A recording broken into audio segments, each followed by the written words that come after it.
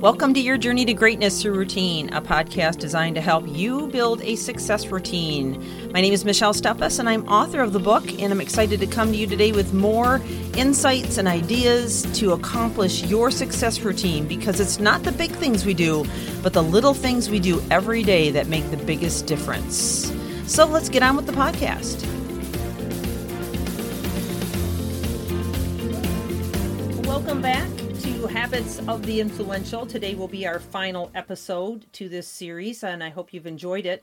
I want to just do a quick rerun of the different habits that we've covered from the beginning of this series a little over a week ago. And if you're just joining us, I want to encourage you to go back and listen to these. We began by talking about showing genuine interest in others, and then we discussed humility and servitude with a great story about Rick Rescorla.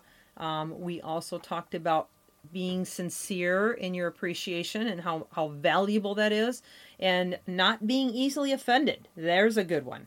And then we talked about asking questions and how to ask those questions and how they can be incredibly helpful in leading you to influence and learning something new, the importance of staying a learner. And then we talked about taking risks and keeping commitments to yourself, those are both huge confidence builders and critical to the process of being influential. And then finally yesterday, or actually the day before, we talked about taking breaks to maintain focus and balance, and then planning and setting goals. And then we did SMILE, or cheerfulness, which really is the key to being charismatic and magnetic to others so that they will be interested in you. Now we're going to cap it off with time management. Now, I knew you probably knew this was coming because you can't be influential if you're not able to manage your time well. That's the facts.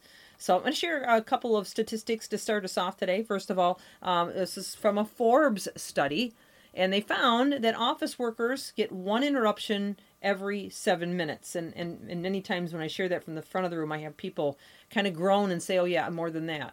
And that's probably true, unfortunately. And then also office workers lose the first hour of the day. That's horrible. I mean, you think about it. That's, first of all, for many, many people, that first hour is your most productive time. And to lose it is awful. But it's usually because of lack of preparedness. You come in, you're kind of in a fog, you're trying to figure out what you should start with, you're checking your emails, you're checking your text messages, you're checking your whatever. Instead of using that time to be incredibly productive. And, one of the tips that I've offered in the past, and I'll mention it again, is having, that 5 minutes at the end of the day before, to write down a good list with prioritization on it, so that when you come back in the morning, you've got a clean desk, you've got a clean file, and you're ready to start with this list that's right in front of you. Hit the ground running and go. Another statistic, 80% of interruptions are unimportant. I think we would all probably agree with that. 64% of workers access websites unrelated to work. Now, I don't know if your work tracks where you go, but either way, that's something that you need to be aware of. And then smartphones are checked an average of, I think, about 200 times a day now is what it's up to. It's really gotten out of control. A lot of times we're checking our phone when we don't even really need to. It's just become a habit to check it. And just some other facts for you in regards to cell phones and digital device usage. We spend about an average of 2 hours per day on social media platforms, according to statistics. About 40 minutes on YouTube, which for me, it's usually listening to something educational. So that's, I guess, not too bad if I'm doing it at the right time, right? 35 minutes on Facebook. I know some people that spend more time than that on it. 25 minutes on Snapchat, 15 minutes on Instagram, and 1 minute on Twitter. So that's a lot of time lost. If we put that into a lifetime estimation, what we end up with is a total of average of social media time, 5 years and 4 months. And if you throw in TV, which is now at an average of 7 years and 8 months, you've got 13 years and 2 months of time that you have just wasted.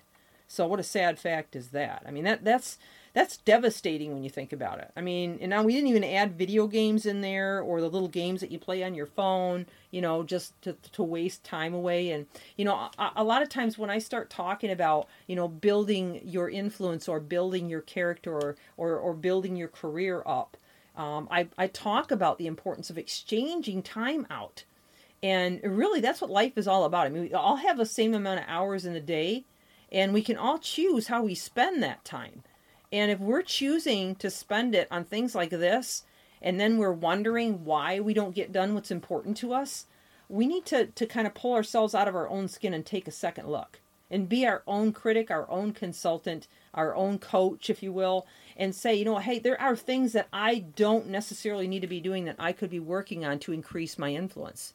Okay, there are things I can trade in.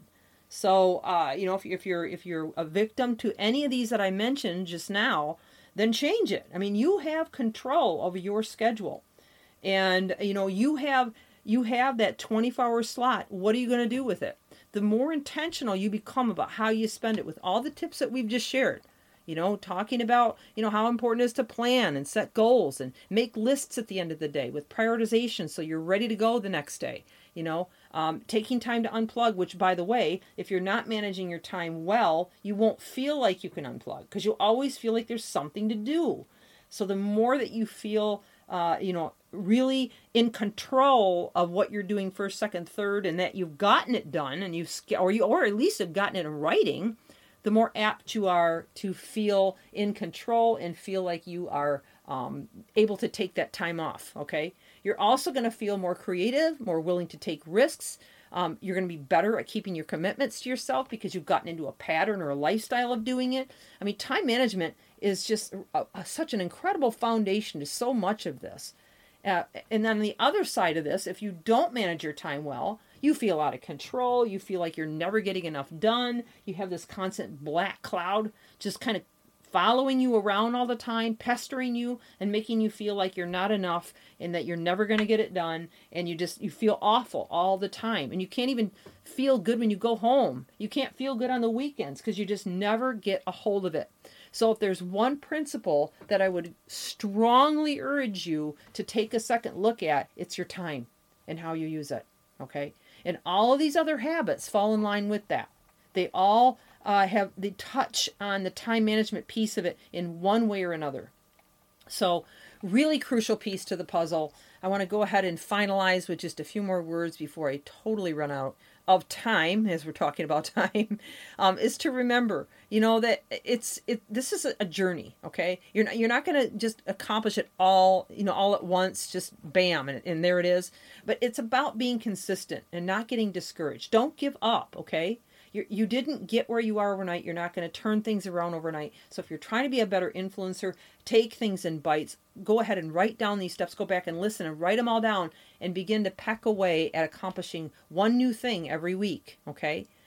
So this is what you know, the vast majority of leaders that have become great, it's taken them years, decades even, all right, of unsteady progress, day by day, and the daily habits, the little things that you do every day that will make the biggest difference. Well, I am well over time. So this is Michelle Steffes, your Journey to Greatness and Routine. Join us tomorrow on a brand new series. Have an amazing day.